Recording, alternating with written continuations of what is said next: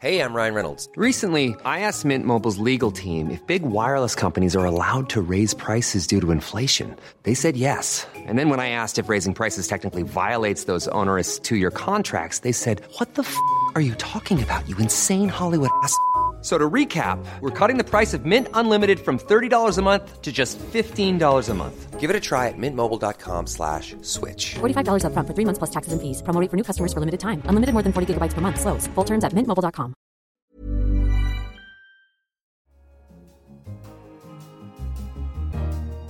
Hello, you're listening to a special edition of Babbage, a festive roundup of some of the science and technology highlights from this year's shows. I'm Kenneth Cukier, a senior editor at The Economist, and coming up on today's show, how IVF could save the northern white rhino from extinction. What this research has shown is that there's been commendable progress in developing assisted reproductive technologies for rhinos. Is there water on Mars? What we seem to have is underneath the southern polar ice cap on Mars, there is liquid water, and not just a little bit. There is a lake about 20 kilometres across, buried about 1.5 kilometres down beneath the ice. And how the amphibious life of the Babbage people has pushed forward the understanding of human evolution. And it seems that the genetic variant that we see in the Babbage causes thyroid hormone levels to be higher, which in turn causes an increase in spleen size.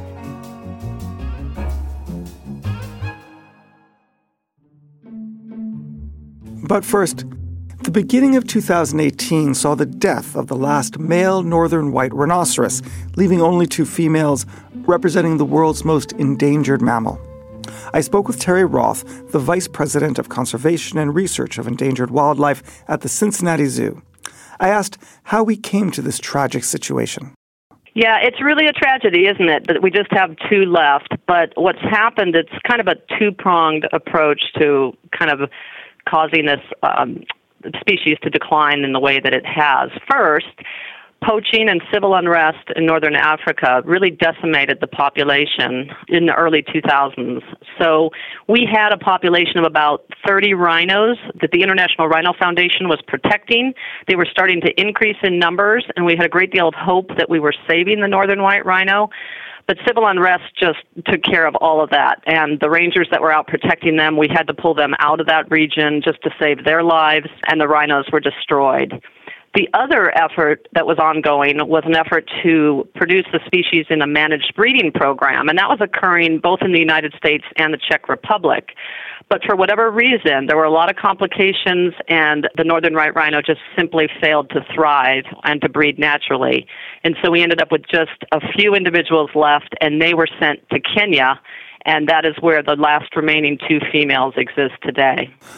But there is hope. So tell me about the research. Yeah, so what this research has shown is that there's been commendable progress in developing assisted reproductive technologies for rhinos. And by producing these hybrid embryos, we may have the opportunity to save some of the genes of the northern white rhino so that we don't lose them forever. How would that work? Well, what the scientists have demonstrated is that they can use sperm from the northern white rhino to fertilize oocytes from the southern white rhino. And so these subspecies hybrid embryos will contain genetics from both subspecies. If we can produce viable offspring, then those offspring would have to be bred to each other until we dilute out the southern white rhino gene and kind of concentrate the northern white rhino genes and eventually have an animal that is very similar to the northern white rhino. Is this the sort of thing that might have happened in nature anyway, or is the innovation here the fact that we can manage the population gene pool in this way? Well, in the wild, they actually would have been separate because the habitats are at great distance away from each other. So they wouldn't have hybridized due to the distance. But if you had brought a northern and southern white rhino together in the same habitat, they clearly could hybridize naturally. They are just subspecies and not species, and therefore hybridization can take place pretty readily. Terry, is this enough to save the species? In my mind, it is not enough, and I think it's a tragedy that we have allowed ourselves to get to the point where assisted reproductive technologies, this high-tech approach is absolutely essential to even saving the genes of this subspecies. There is a lot more that needs to be done, and I think the concerted effort of boots on the ground, protecting rhinos from poachers, politicians passing laws, judges upholding those laws, all those things are so important to saving species from going extinct. But when you get into a situation where it's basically we're asking the triage unit to try and help us so that we don't lose the last of the northern white rhinos, and that's when the reproductive technologies can really make a difference.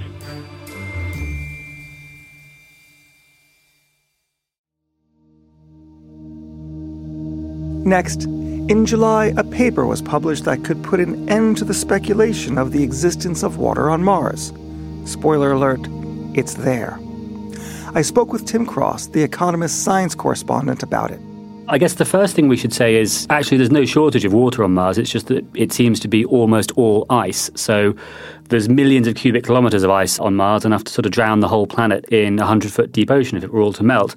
But what people are really have been wondering about for a long, long time, ever since, the 1890s and this whole idea that you could see canals on the Martian surface, was whether any of it was liquid.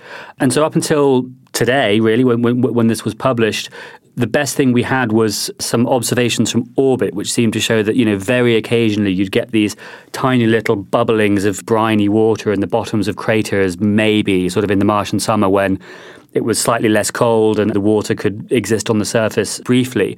Even that's never quite been conclusively proven.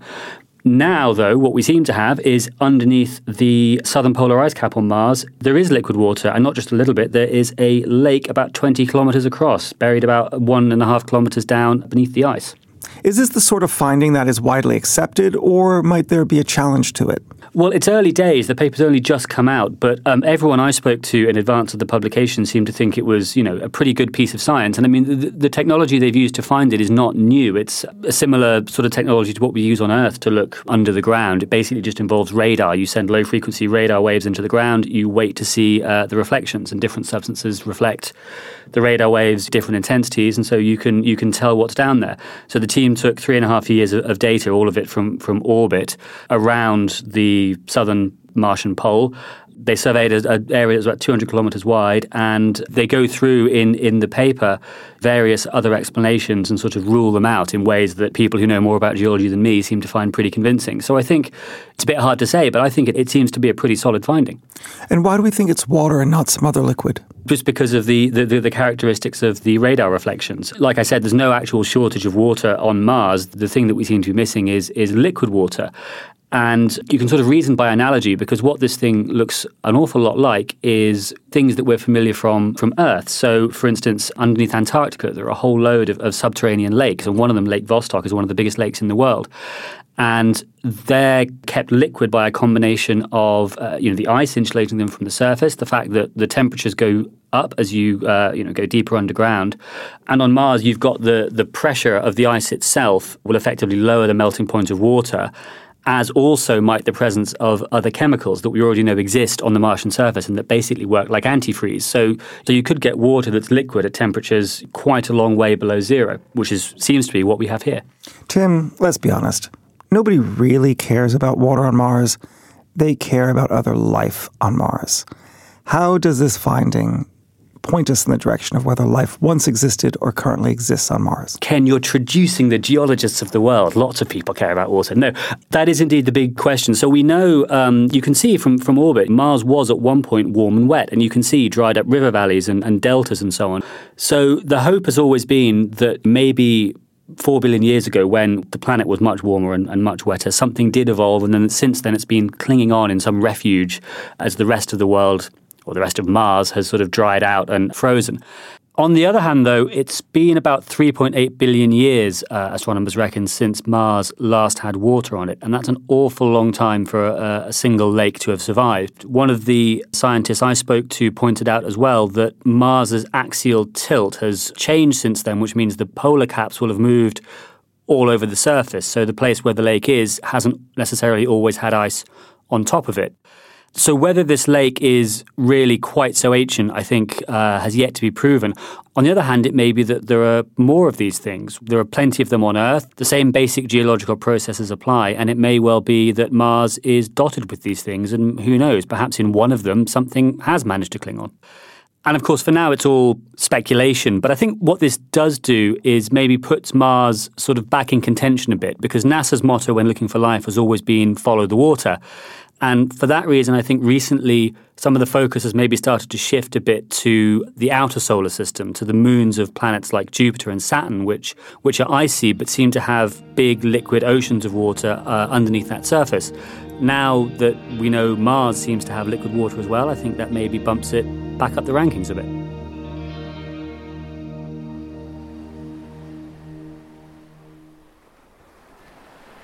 Our final story takes place in the Malay archipelago, where a group of people called the Babbage spend 60% of their working day underwater. So what could a study of their particular skills and lifestyle tell us about human evolution? The economist Hal Hodson spoke with Melissa Ilardo, who has been studying the Babbage and reported the findings in the journal Cell. So traditionally, they're spending their whole day, about an 8-hour working day, diving. And this is done from 30 seconds to several minutes at a time. And their recovery time is so short that they're spending about 60% of their day underwater. So why did you choose the Babbage to study for this sort of, looking for these signs of human evolution over shorter timescales? Well, it really seemed like the perfect opportunity to study natural selection because you have a population that's engaging every day in this activity that's actually extremely dangerous. So a lot of even very experienced freedivers will lose consciousness during ascent and drown. So it becomes very dangerous if you're doing it all the time. Right, but you did find that there are some selective traits that have, I presume, helped some divers stay alive over the course of the last 1,000 years. Some lineages of divers stay alive. Yeah, that's absolutely what we think we found. How does that work? What's the physiology of it? So there's something called the human dive response. And the way this works is that when you hold your breath and immerse yourself in water, it triggers this response. And first, your heart rate slows down. Then you have constriction of the blood vessels in your extremities. And you also have contraction of the spleen. And what this is doing is your spleen is holding oxygenated red blood cells. And so as it contracts, it pushes them into your system and gives you this extra oxygen boost. And so that was actually the phenotype we chose to focus on in the Babbage. And what is are there sort of very clear genetic traces of these physiological changes, or underpinnings rather? Yeah, there are. So we found something in the gene PDE10A, which seems to have been under selection in the Babbage. And what this gene does, or one of the things that it does, is to control thyroid hormone levels. And it seems that the genetic variant that we see in the Babbage causes thyroid hormone levels to be higher, which in turn causes an increase in spleen size. So when they have this larger spleen, they're getting even more of an oxygen boost that allows them to dive for even longer. Does the fact that these mutations have held and become part of the actual lineage mean that the Babbage were quite genetically isolated from outside populations? Yeah, so we were actually surprised to find that in terms of their genetic history, it seems that they haven't been that isolated. So they have mixed quite a bit with other populations, which just shows us that the selective pressure on this diving trait must be so strong in order to act on a population that isn't really that isolated. So you say that the Babbage had larger spleens, but did you check if everybody in the region has larger spleens too? How do we know it's got anything to do with diving? Yeah, so we did a few comparisons to really tease apart what was going on with the spleen size. One thing we did was to compare them to a neighboring group called the Salawan. And these are people who are living about 20 kilometers away, so very close by. Genetically, they're fairly similar, but in all other ways, seemingly they're completely distinct. They have a different language, a different lifestyle. They're not really interacting with the sea. And there we saw this huge difference in spleen size. So the Babbage had spleens that were much larger than the Salawan, about 50% larger. And this told us that there wasn't just something going on in the region that was causing an increase in spleen size. We also looked at Babbage divers compared to Babbage non-divers to make sure that the effect we were seeing wasn't just some kind of physiological reaction to repeated diving. And there we saw that Babbage divers and non-divers have about the same size spleen. And that's all for this special edition of Babbage. If you want to listen to more of these stories, you can find the full episodes of Babbage online. And if you enjoy our journalism, consider taking out a subscription to The Economist. Just go to economist.com/radio offer for 12 issues for $12 or £12. I'm Kenneth Cukier in London. This is The Economist.